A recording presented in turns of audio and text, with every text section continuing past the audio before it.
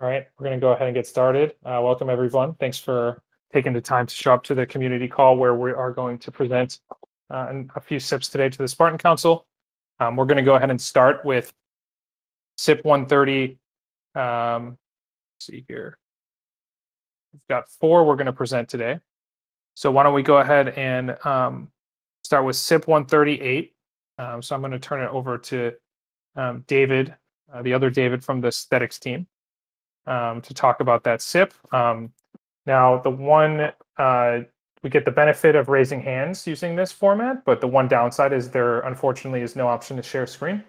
So if you want, I'll try to describe exactly where you can go to look at the SIP that we're discussing. So if you go to sips.synthetics.io, that's sips.synthetics.io. On the top right corner, there's a little all SIPs button. So you can click on that and then find, if you scroll down to the proposed section, and you find 138, which is update volume tracking event. It's being presented by David Schwartz, and that's the first SIP we're going to go over today. So I will turn it over to David. Okay, thanks, Dave. Thanks, David.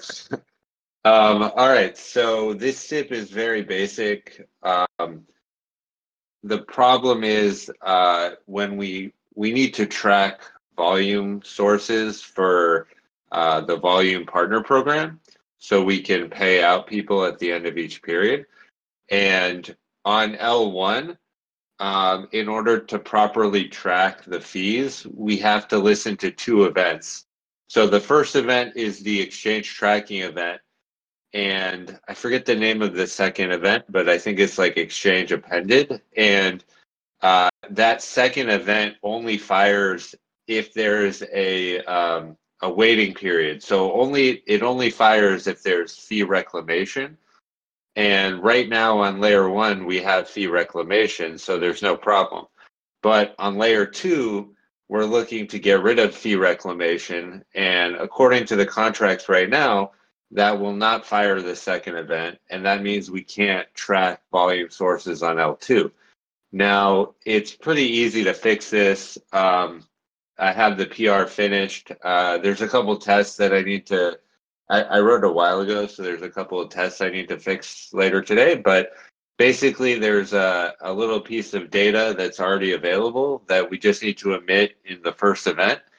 And we can it makes it easier also on L1 to track this. And means on L2, we can get rid of fee reclamation and still be able to track volume data. So that's the entirety of the SIP. Is there any questions? I don't know what else to say. I would just say that it's not actually getting rid of fee reclamation. It's just more making it, it's just conditional.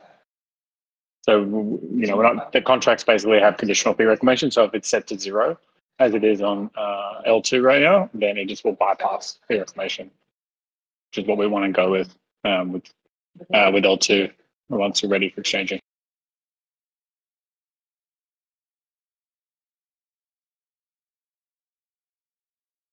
I have a question, if possible. So can you guys hear me?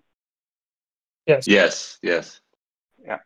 So from what I understand, the event also misses something important, which is the round ID of the oracle at which the price was taken. The event doesn't include that. Am I correct? Because this one is emitted by the second event, the fee reclamation one. Well, why do we need the round ID for this? That's where I'm confused. I think he wants to use it. I think there's a reasoning for Caleb with the tracking. It helps with tracking prices. So if you want to set up a UI one day, or you want to monitor your trades, it would be good to have a round ID that you would link up to Chainlink so that you can do it easily. Otherwise, you have to do it with block numbers, and it's not very clean. We discussed about this. Go ahead, please. Oh, sorry. I didn't interrupt you, but yeah, no, like the exchange tracking event doesn't have round IDs. We could theoretically add it in there, round ID of both, because you need both rates, right? Because if you went from BTC to ETH, you'd need the round ID of BTC and the round ID of ETH. So we could theoretically do both if we need to. It wasn't part of this SIP though. In there anyway, we could add a little bit more, a tiny bit more gas, but I actually don't think I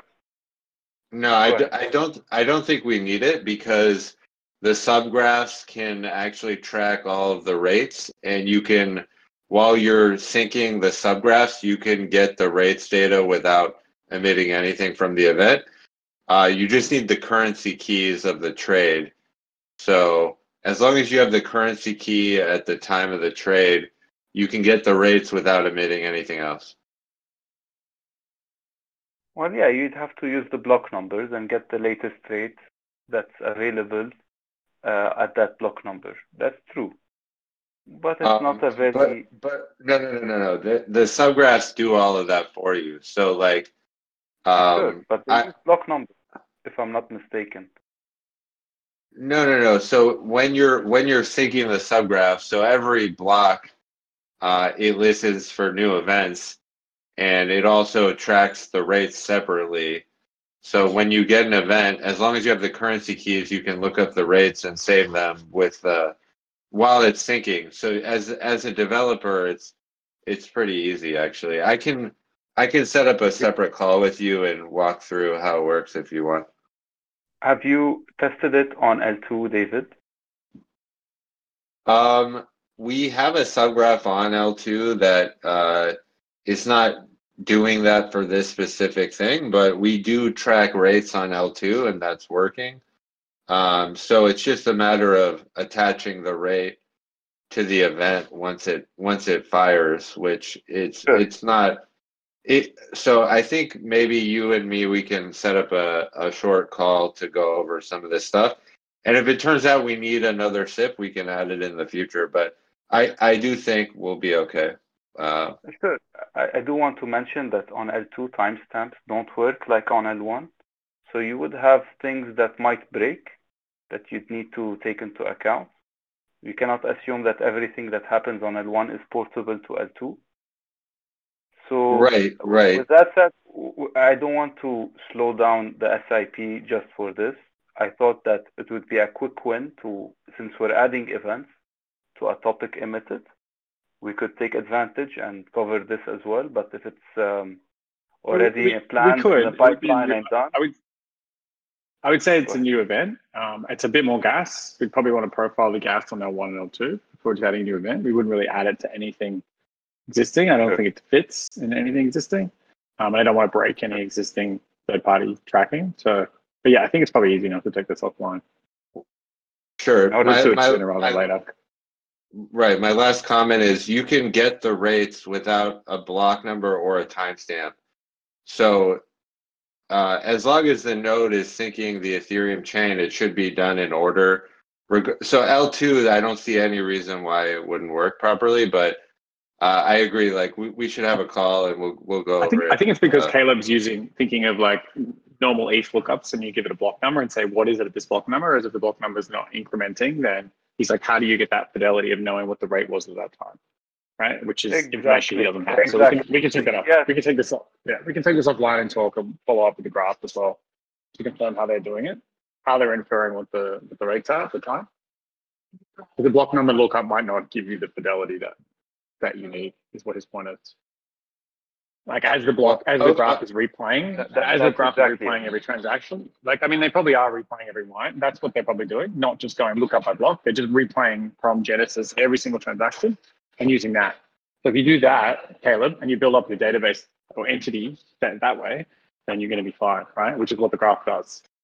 Yeah. So that's what they do. That's why if there's a transaction that happens before the event's emitted that's a new rate, we'll have saved that already in the database and we could just look that up. So the rates are always real time. It doesn't matter what the timestamp or the block number is. It should just work well, basically. But you're now importing a dependency on the subgraph, and Well, developers, maybe they don't use it. They use their own tools to build UIs. They will have to go through that because they have to replay the entire thing as you mentioned. If it's too much Or they to can ask, query. I don't want We can look to. at well, let's take it offline and talk about it. Sure. My only concern would be it's just the gas cost of doing it. I need to see what the L2 gas cost would be. I think it's pretty minor, so we could potentially do it. I know your use case, Caleb, so we can talk. Okay. All right. That's it from TV continued on the other stuff. But yeah, in terms of the SIP, does anybody else have more questions?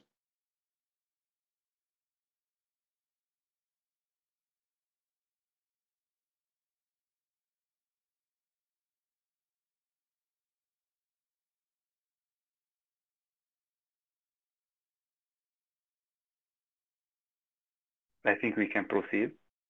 David. Yep. Sorry, I was muted. So yeah, I think we can proceed to the next SIP. Thanks, everyone. Thanks, David. Just so everyone attending knows, we did, I don't think I mentioned this before, we posted the SIP in the Gov call chat. So going forward, you could see the updated SIP that we'll be presenting. So next one up, we're going to present SIP 137, which is synchronized epoch. So we'll go ahead and flip it over to the presenter, and let me throw the link in the GovCall chat real quick for everybody.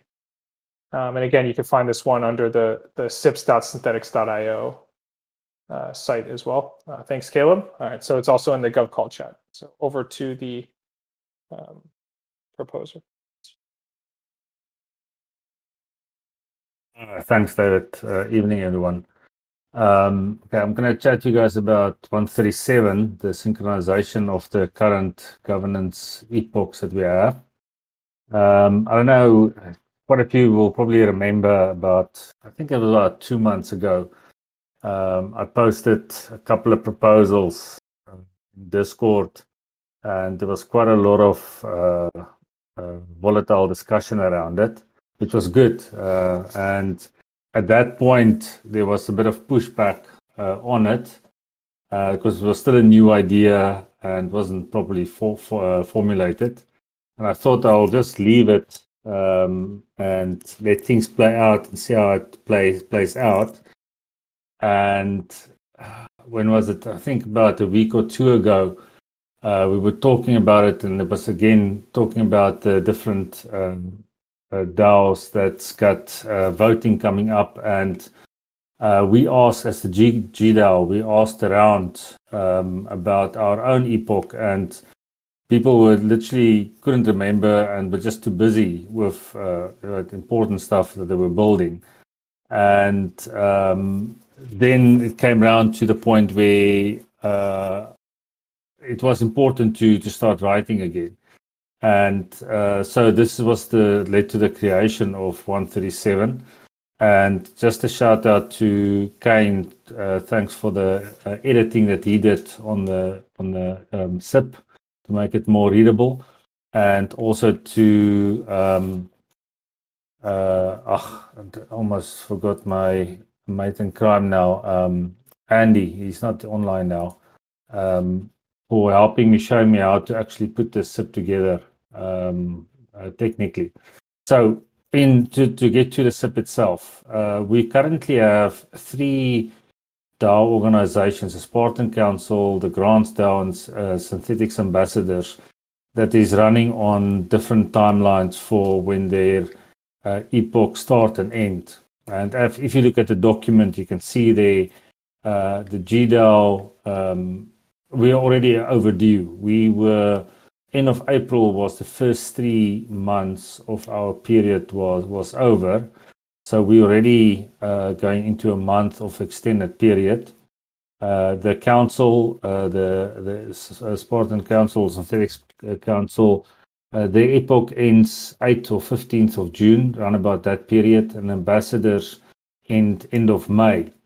So there's upcoming votes to happen, but also we don't want to have a second DAO organization not having a vote coming up. So basically, the proposal is to take all three the organizations and put them on the same epoch timeline. And you guys can read through the rationale, all the detail that goes in there. But as you guys know, that's been managing and organizing and working hard on everything. This is a type of thing that it's not always front of mind. It's not always the first thing that you think of organizing and putting in place, building on the protocol and everything that everyone is building and making sure that everything is safe is the more important stuff technically. But this is for governance going forward is very important to get this, to make it easier for ourselves to be able to operate within the different DAOs. The people have to operate with the different DAOs. This will make things easier for everyone. So the request is, and the actions required, first of all, is synchronization. So the request is, let's synchronize the three epochs into one. The second one is continuity, to allow the current serving members to continue in their roles until the next vote happens, and then whoever gets voted in will start in the synchronized epoch going forward. Then the restart number 3 is to coordinate the actual starting of the next synchronized epoch. And we should have enough, we need to make sure that we've got enough time to do it in between everything else that is happening, and make sure that it is marketed properly, that everyone gets an opportunity to do what they need to do to present themselves as members, and also to get everything set up. Caleb mentioned a couple of things. He gave me input on the holidays and exceptions that we just have to also take consideration of. For instance, the proposal is to start a new synchronized epoch the 1st of July, so that we take the end of this month and next month and prepare for a new vote that will have all three organizations be voted for. Let's say we started that week or 2 weeks before, towards the end of June, and then officially start the new synchronized epoch 1st of July. That means that we will have one of the epochs end at the end of December. And a lot of countries have got, for instance, here where we are, the major holidays are in December. I think the Southern Hemisphere is mostly like that. And so the proposal is for any period or any epoch that's got a major holiday towards the end, is to allow for the vote to happen 2 or 3 weeks earlier, so that there's more people available or around to vote and participate in the process. We don't necessarily have to shorten or start the new epoch earlier. We can still keep it, clear, humanly understandable, 3 months at a time. Starts at the 1st of the month, just makes things a little bit clearer and easier. Exceptions, it speaks for itself. We don't know what happens. COVID, a world event, something that happens and affect people and they're not available, or something happens. The SIP just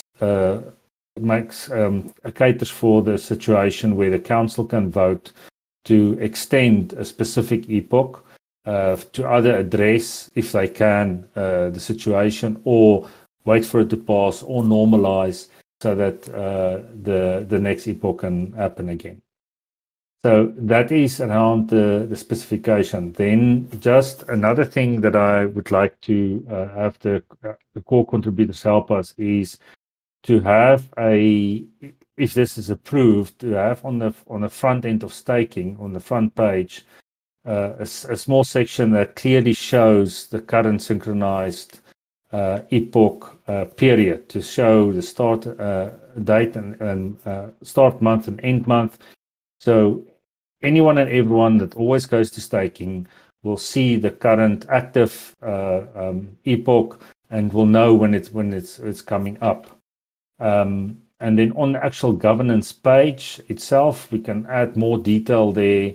The developers and front-end developers and designers can decide on exactly what we want and how we want it, but we can expand more detail there. Maybe, I don't know if we want to put it on, the list of different organizations and the people that's voted in, but in any case, it's an option that we can add more detail there. Let me just see quickly. Then there is also a possibility that we can use SCCP to make changes to the current epoch, and that is, of course, to change the duration. If there is a need or a community agreement or whatever the reason is to shorten or lengthen the epoch periods, we can do it via simple SCCP. We don't have to do a SIP or do anything complicated with that. And then a very important thing for this is that this is a meta governance. This is what Kane brought in for me, is that this is a meta governance SIP. So we need a unanimous vote from the council on this. Everyone has to agree and support this for this to be implemented and actioned. So that's the the recap of the actual SIP. You guys know that it's something that I've touched on a while ago, and I really believe in it. I absolutely believe that it's the right thing to do. It will make our lives easier, better on a lot of levels. And just asking for everyone's support and for the council to consider it. Thank you. Questions, please.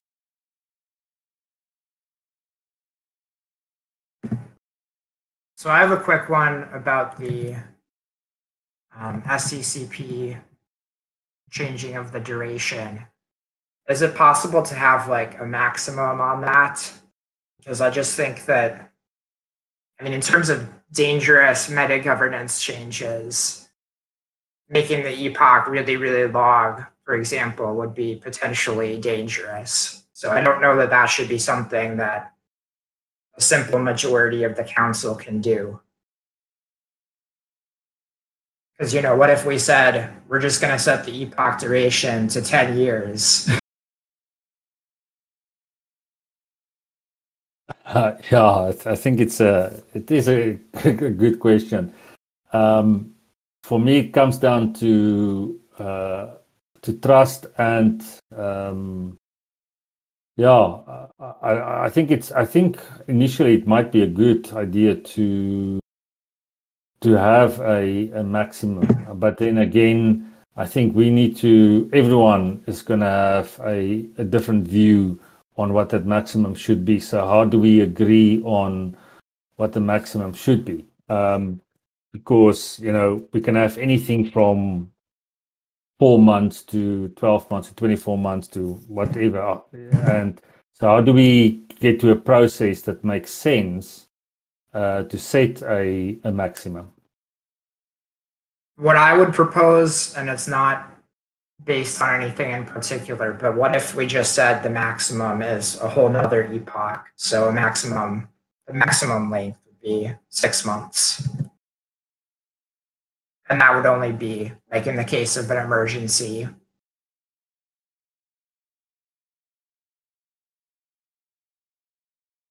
Yeah, I don't have the answer for that, to be honest. I think we'll need some more input on that because, again, that is a view. That's a specific view. Some other people can have a much stronger view to say, we don't want to be limited. If we want to put it to 4 months or to 6 months or to 8 months or 10 months, we need to be trusted, or I'm just speaking on behalf of the council here now, to do it or not. I don't know. Well, we need some to help. be here. able to do it by unanimous SIP. So if it's Yes. Just a question on that, just thinking through an edge case that I hadn't really thought through until now. What is the threshold, if any, of dilution for a unanimous SIP to pass? Like, let's say, for example, that it is unanimous, but then, Spreek gets diluted by, 0.1% of his voting power. Is that sufficient to prevent the SIP from being unanimous? I don't know that we've considered that in SIP 94 or whatever it was where we introduced that concept.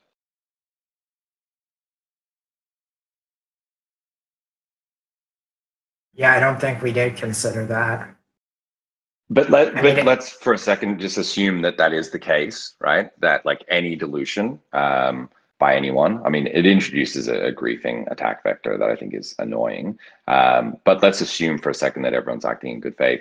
It is a pretty heavy threshold to pass, right? Like, I would be inclined to provide more flexibility for the council if the council unanimously votes for something and no one steps in to, dilute them and prevent the thing from passing. It feels like that's a pretty genuine expression of the will of the token holders. So, I think the fact that if anyone objects at all, they can pretty easily kill that proposal is probably sufficient if there's any concern around, an overreach of power or something like that. Well, the concern, I think, is that if we let it be unlimited set by SCCP, then it wouldn't require that unanimous vote. So, it would only take 5 of us to decide that we want to be council for the next decade. Right. My understanding was even SCCPs that are meta governance are also required being unanimous as well. That was my understanding, at least. I might be wrong, but any meta governance change, whether it's a SIP or an SCCP, requires unanimous support from the council and can be diluted. Okay, I'm sorry, I misunderstood that. I think we should add that, Spreek, to update it just for clarity and for prosperity, to add just an extra sentence on the fact that this specific SCCP would require a unanimous vote because it's meta governance. Are there any concerns that we may not be able to hit the unanimous threshold and like an edge case emergency where we need to extend the epoch?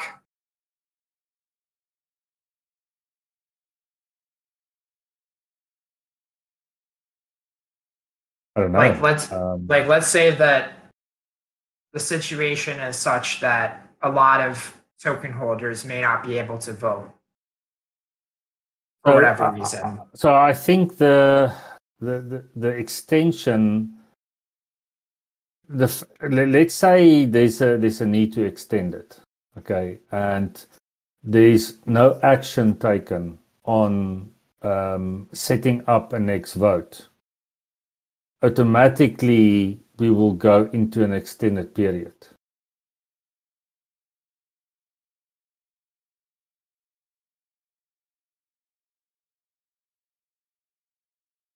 I guess, but is that legitimate? I mean, let's say the token holders want to have a vote. Like, yes. there should be. So at this point is if the council is not available. So let's say there's a SCCP out to update it for another month or 2 or extend it or whatever. And one of the council members are not available and we can't get it through. If the entire community is in favor and supporting it and the council can't get hold of someone because someone is not available and there's a specific need, then, there's no need. That can be recorded as an exception to say, listen, we tried everything we can to get hold of this person, but something happened. We're going ahead with it. and it's transparent, it's clear, the whole community has been shouting for it or whatever. Okay, but what if it's like 95% of the community is and 5% just really wants to vote? 95 is 5. Which way goes which way? If 95% of the community is fine with an extended period, Yeah. or extended epoch, and 5% is not and wants to vote. And in that situation, there's at least one council member who's unavailable for whatever reason. But then we can't enact the vote. So it doesn't matter how much someone wants it to have it. Even if 100% of the community say, listen, the council needs to vote on this, but the one person is not available, then, it's an exception that can't be forced. Then, it can be said that the council should have some kind of governance to handle these kind of things. So I don't think this kind of governance should be put on external action or external processes. So I think the council first and foremost needs to have a type of backup plans or processes in place to cater for this kind of situation.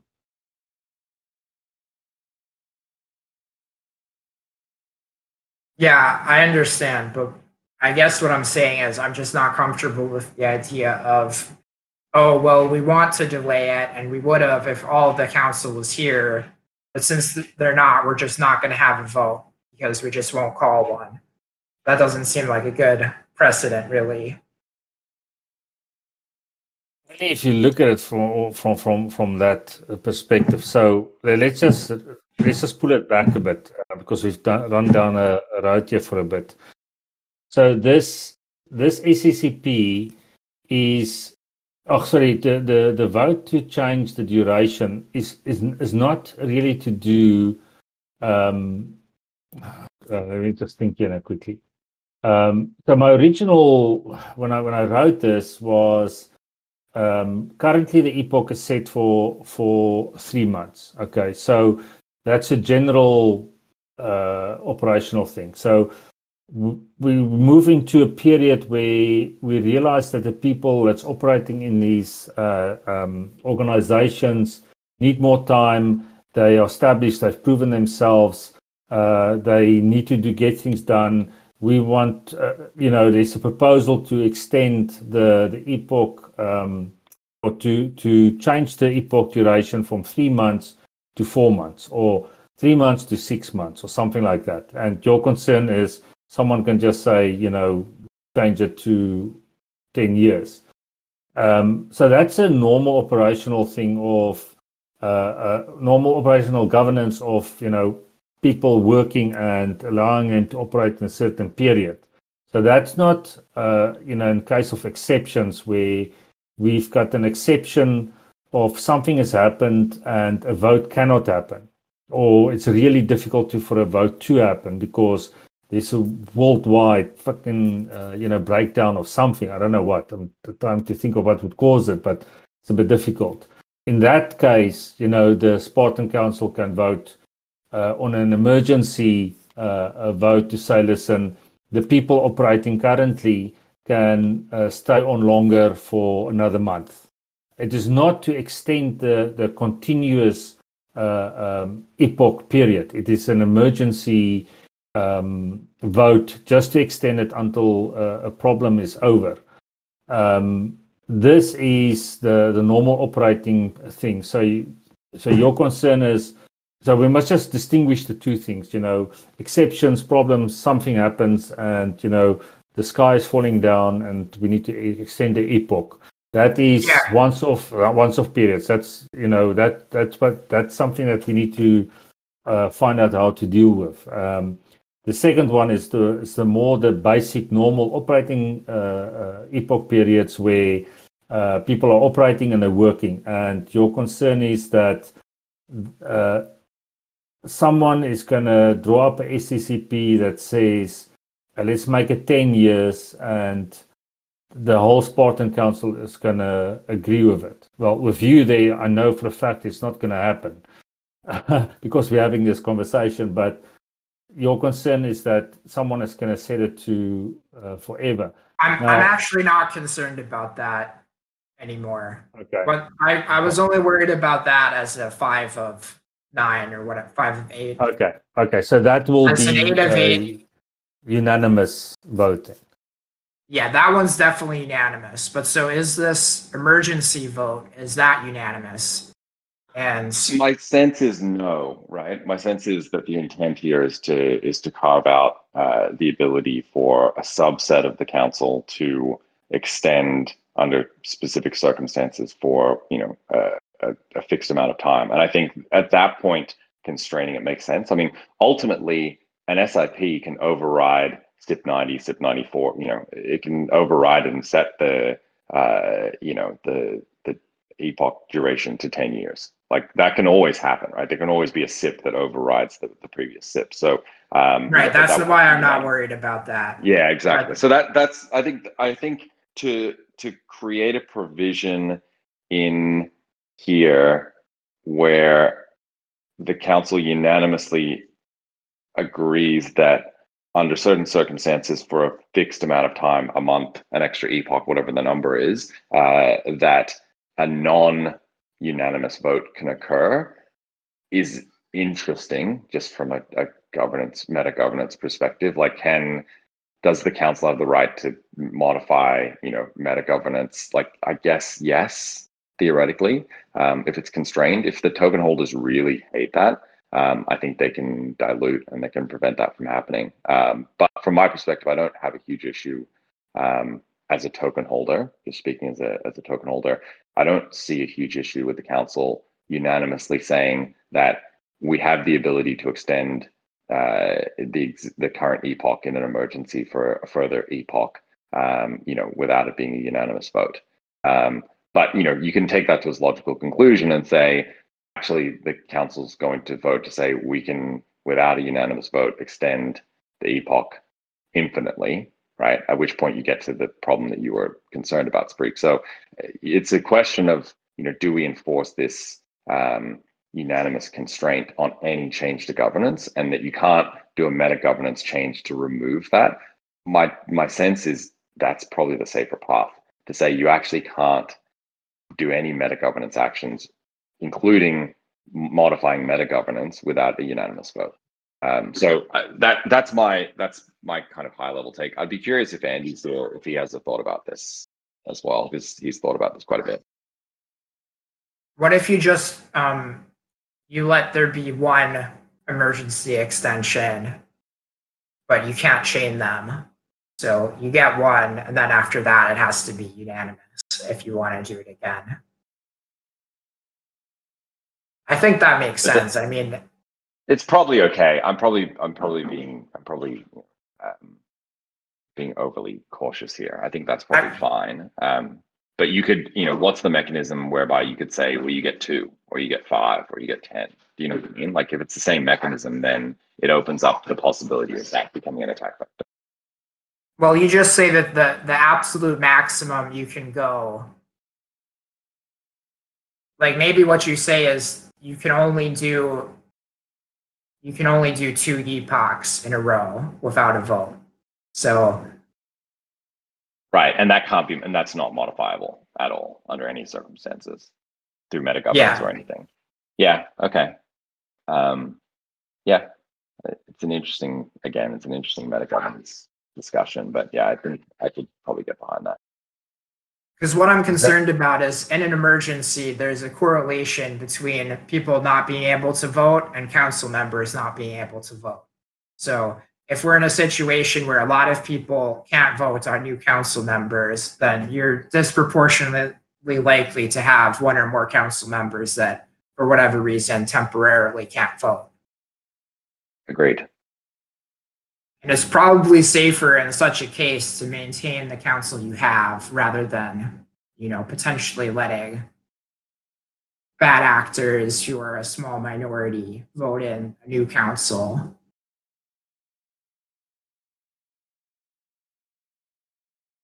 Yeah, agreed. I agree on all fronts there. I think the risk, the risk here is, and without going too deep down this, right, is like, this idea of some kind of false emergency, right, that's constructed by, a council that's gone rogue to prevent itself from being removed, right?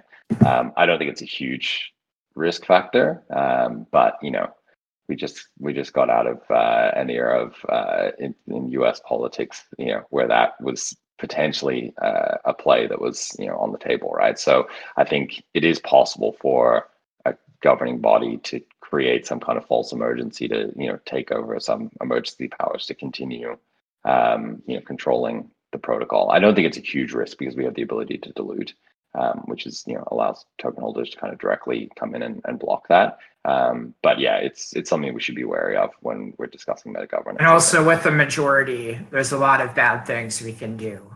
So it's probably not the highest on the list. Yeah, exactly. Agreed. It's just the meta governance thing. I think like typical governance, I think we're fine. It's when you get into meta governance, you can have things that become hard to unwind if they get through. So this is obviously an example of that. But I think it's fine. I think setting that precedent in a SIP is probably fine. So the question is, where does this get covered? Where do we define those specific settings? I think in the SIP itself, the SIP can specify that. And again, because it's a meta governance SIP, it needs to be unanimous. But the SIP itself can specify that the council at its discretion can extend an epoch up to an additional epoch if there's some kind of issue with the voting process. So are we agreeing on only one additional epoch without a vote that the council can extend on, and then a vote has to be enacted?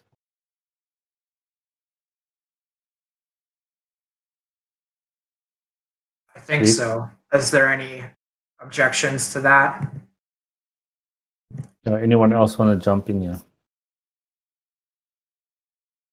I think you could just add it to under 5 exceptions. If you just put another sentence in there, I think that would work. Okay. All right, I'll update it there.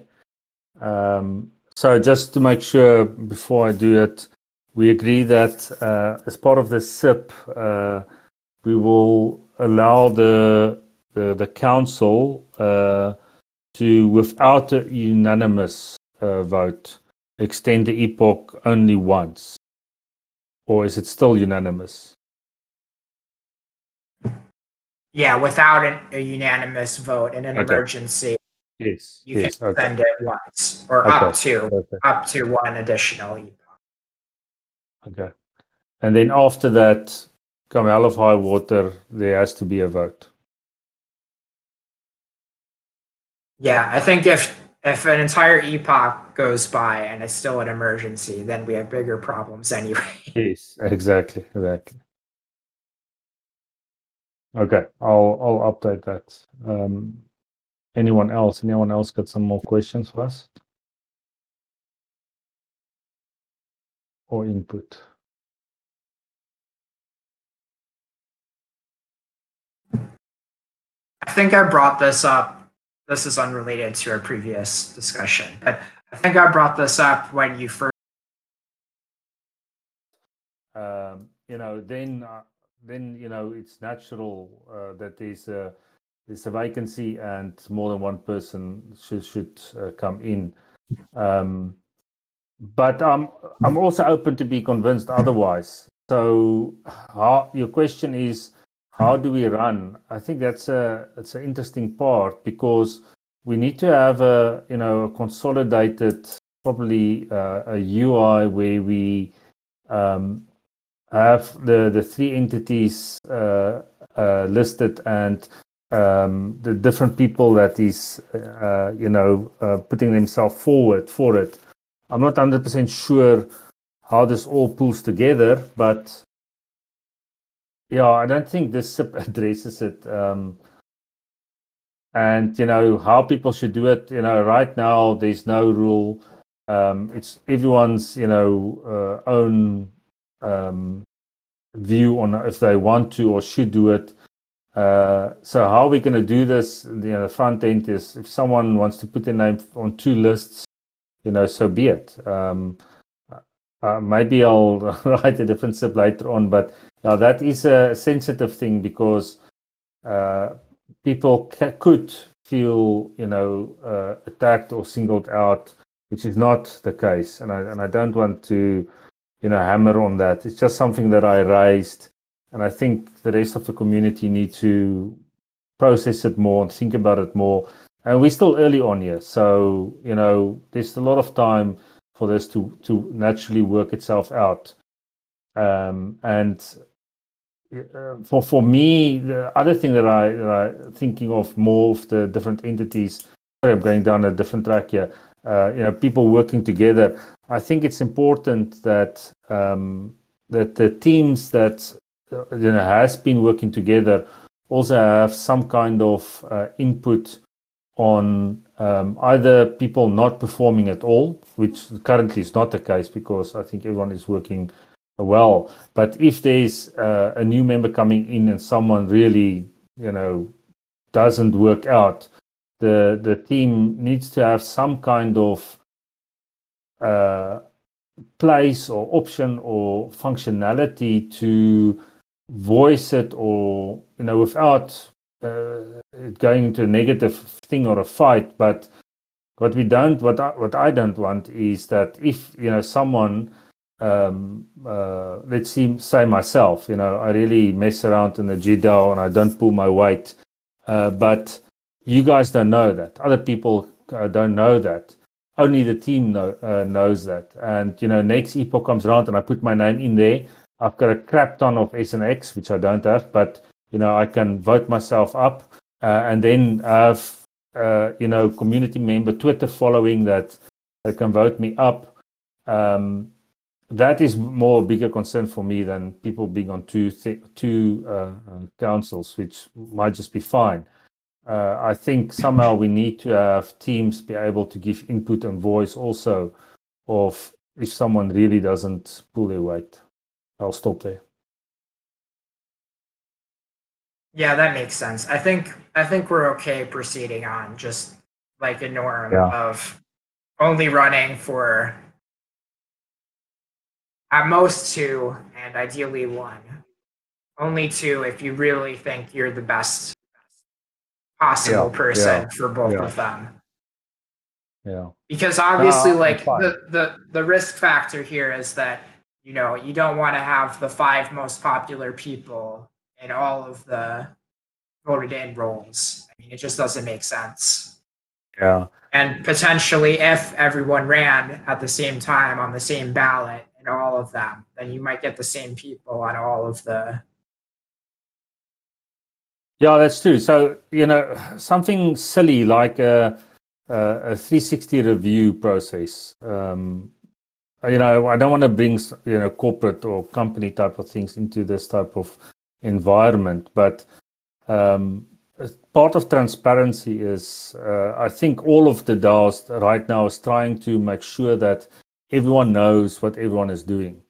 But, us, for instance, the GDAO, we've got a separate Discord because we've got a crap ton of different projects that we're tracking in the Discord itself. That's our project management type of tool that we're using. I don't think everyone is seeing what we're doing, so we need to find ways to show people more what the different organizations is doing, so that people can get the insight to make really sure they understand the candidates and happy to vote for them. That it's not a popularity thing, but it's like a real performance type of thing.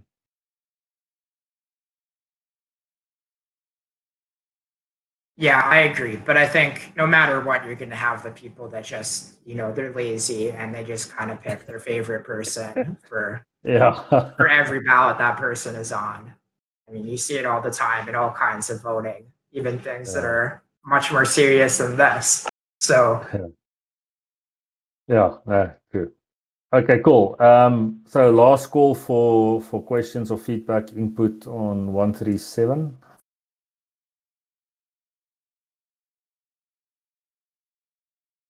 If not, David, then over to you. Thanks, buddy. I think the only thing I'd say to that, maybe we can have a session on it in the governance call. Maybe we can have a little moment on it. I don't know, maybe it's not, but it just, I actually believe a lot of what you're saying about giving people space to join and you know, and also accountability for council members. So maybe there's some time to do it tomorrow on the governance Yeah. call. Okay. Cool, thank you. All right, so we'll keep moving. We've got two more, so I'm going to flip it over to SIP 139, which is allowing the owner to reset decentralized circuit breaker. If you will. Yeah, I mean, it's not a very exciting SIP. But for some of you who know, there's a SIP called SIP 65 that if the difference of the current market rate of a synth is more than this thing called the price deviation threshold factor, if it's more than that away from the last time it was traded, the synth gets automatically suspended and then the protocol DAO needs to investigate. Unfortunately, what has happened a few times is a synth, like particularly ETC, just went not too long ago. It gets suspended, but because it potentially hasn't been traded for quite a long time, so the old price that we have is quite stale. And then if it's resumed by the PDAO, then the next time someone trades, it just simply gets suspended again. So all this is just allowing the PDAO to basically stop or basically update the last price that something was basically trading at. That's all it is, really, so that we don't have a situation where we have synths that just can't be resumed.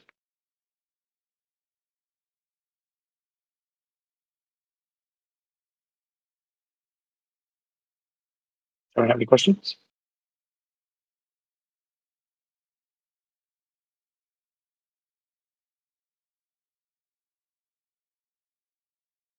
It's exciting, SIP. It's like we have a I think hand there's- raise. We have a hand Yeah. raise. I'm going to just invite the person to speak. Depeche Mode.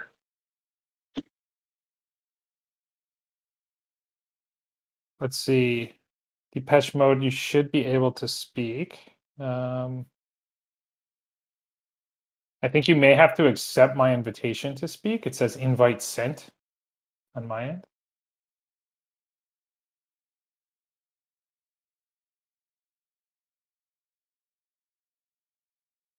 Looks like the request is gone now. I guess, maybe try again if you do have a question. Otherwise, alternatively, you could put the question in the GovCall chat. So,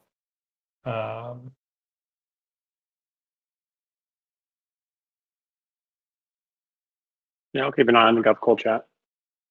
And I can move on to the next one then. There's no questions. Oh. Cool. So yeah, to proceed, we still Justin still our presenter. Nothing's changed there. We'll be presenting SIP 140, which is allow exchanging into an origin address. So if you put the SIP in the GovCall chat as well, if you want to follow along. Yeah. So yeah, 140 is basically been encouraged from our friends at 1inch, who basically want to. Thanks, Alexander, for my face there. My hair's a lot longer now, though. I might need a new one. Yeah, SIP 140 is basically for 1inch in particular, who would like to do routes like wrap Bitcoin to SUSD through Synthetix. They can't, because the way that 1inch works is they create you a contract for the actual exchange that does all the hops, and then at the end, it basically sends you whatever the asset was. So if you go to, I don't know, let's say you do SUSD to LIDAR, LDO, right? Like at the end of the transaction, 1inch of the contract will send you those LDO tokens. And that contract's created every transaction, so it's unique to you. So we can't sort of in advance prove that contract. So this is basically a proposal to add an additional exchange function to Synthetix, whereby instead of just a regular exchange, that the person who whatever the message sender, so the user or the contract that initiates the exchange is the one that ends up with the synths and also ends up with the fee reclamation.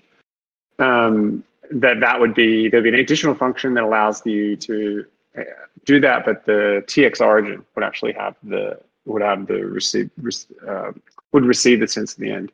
Now, TX origin is obviously not a thing. For those of you who know Solidity, it's not something you should ever use for authorization. But in this case, it's merely to give the proceeds of the exchange to them. Now, this works in most cases, but it doesn't work if someone was to say write a contract that were to go through 1inch itself, because then the person who initiates that first contract would end up getting the synths, which may not be the intended desire. So it's quite a sort of a niche use case, but it's actually quite a trivial change for us to do. So we'd like to do it because we'd like to, any volume that more we can get through synthetics is good for all the synthetics SNX stakers.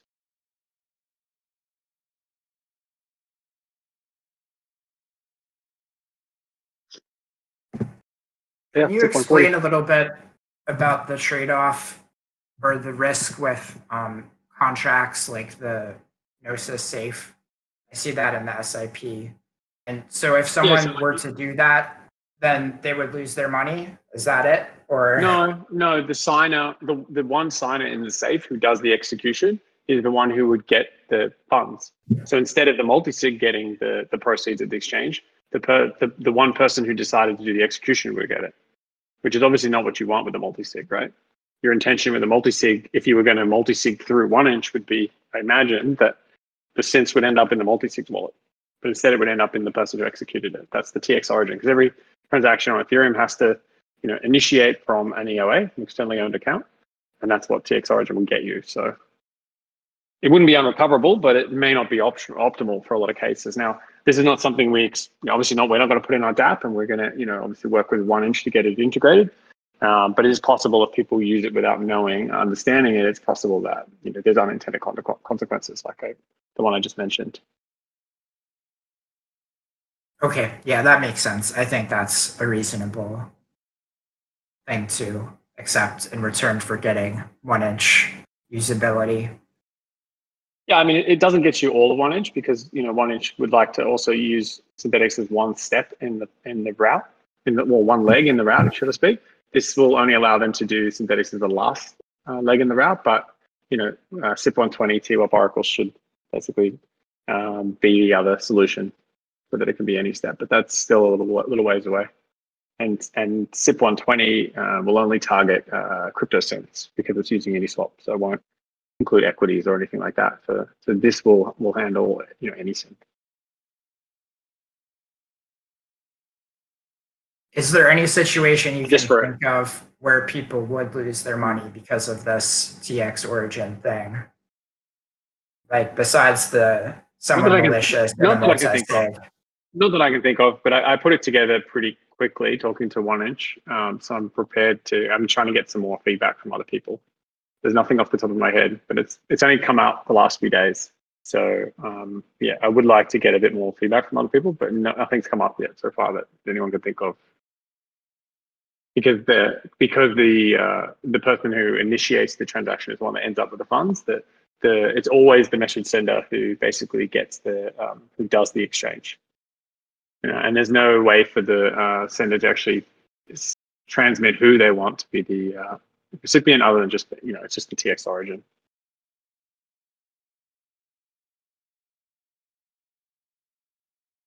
Okay, sounds good. Cool. Okay, well, I don't know if there's any other questions. I don't see any questions in the channel. They're not the most exciting SIPs, but I mean, well, I think the first one's not very exciting, 139, but 140 would be great to get some more volume with 1inch. It's something that's been a problem, but I think they've obviously seen the success of cross-asset swaps in Curve, and they'd like to get a bit of that action. So yeah, it's definitely something we want to get to, something we're pushing, and something we'd actually like to see at some point in L2 as well.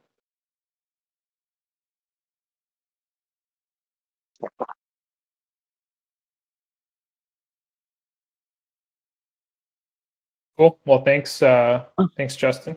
Was there a question? No, I don't think so. So yeah, if that's it, that concludes our session today. So thank you for attending. We appreciate your time. And we'll go ahead and make the recording available. So yeah, hope you have a great day, and thanks again. And we'll announce the next SIPS presentation when that will be in the keep an eye on the announcements channel. So and on Wednesday, Come to the governance call. yeah, Wednesday we have a governance call. So that one is scheduled. Maybe instead of saying Wednesday, because it's not Wednesday for everyone. Like good point. 23 Good point, hours from now. So yeah, so basically like good point. Yeah, 23 hours from now. Thank you, Justin. We have a governance call. So that's the May community governance call, and we'll be here. So looking forward to hopefully seeing everybody then. Yeah. All right. Thanks, everyone.